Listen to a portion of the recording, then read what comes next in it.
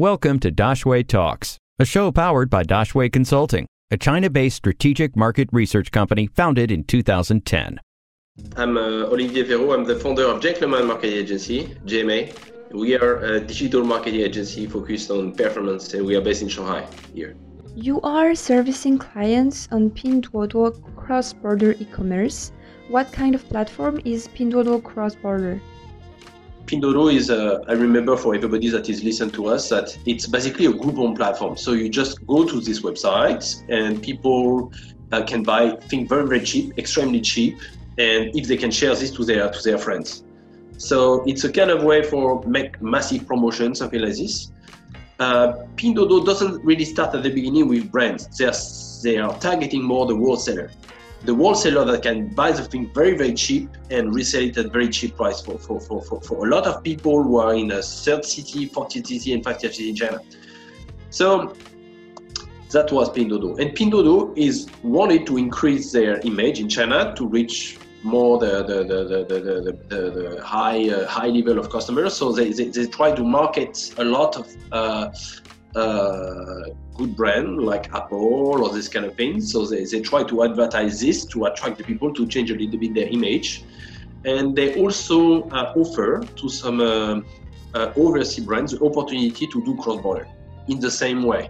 You go to Pinduoduo, you just market something, and after when the deal is done, it's done and disappear.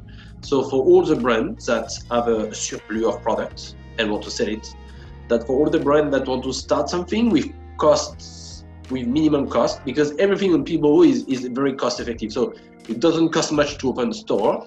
It doesn't cost much to make an operation. The ad doesn't cost more. So everything is a very cost effective platforms. Plus the virality. The virality is like if you reach people to get this deal will share this to 20 of their friends, 30 of their friends, or create a lot of groups. So you can create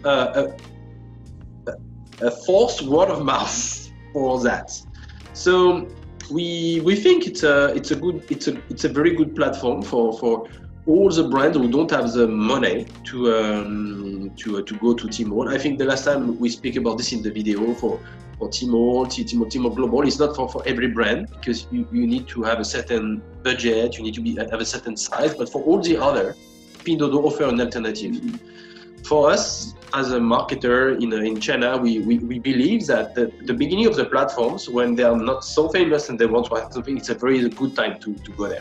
Between 2010 and 2012, a lot of group buying websites appeared and disappeared in China. Is it Pinduoduo a kind of group buying, and how different is it?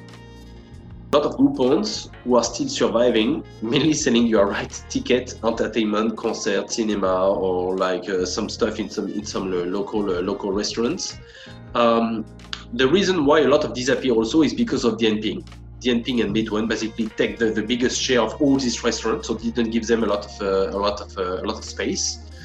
But the market of the wholesale who are selling the brand cheaper was not taken by this Groupon company. It was not like this. They are selling more other stuff. So they just enter there, catch this 20, 30 big wholesale plus all the network, and after start by this making this offer, and after the virality of the platforms make the other. I think the key of also Pinduoduo is to have a very close relationship with WeChat, that WeChat allows them basically to open the group and spam.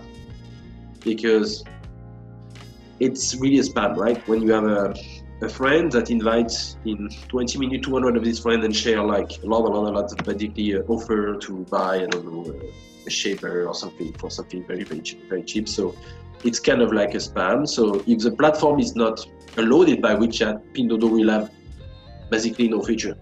So to have a strong partnership with WeChat allow basically Pinduoduo to do that. And in other way, WeChat cannot do it because cannot do it officially, because it would basically kind of kill the image of WeChat. So it's a kind of very smart partnership. So I guess if all the Groupon also die, is because at one moment, if they are too dependent of WeChat, they kind of die. If they are too dependent of WeChat group, they kind of die, except if WeChat have a strong partnership with them. Does it mean that Pinduoduo is more comparable to flash sales website than group buying websites? Yeah, and also something different is like for the flashing website, the brand are reselling something, but Pinduoduo doesn't deal with brands directly. They deal with the wholesale of the brand. They deal with the guys that are buying the thing in the supermarket that are not sold, but it's not the brand officially. The brand never really allowed anything to sold on Pinduoduo at this moment. That's why they have a lot of problem of fake problems. So, Any questions? We will find an expert to answer them. Drop your questions in the comments or send us an email, dx@dashwayconsulting.com.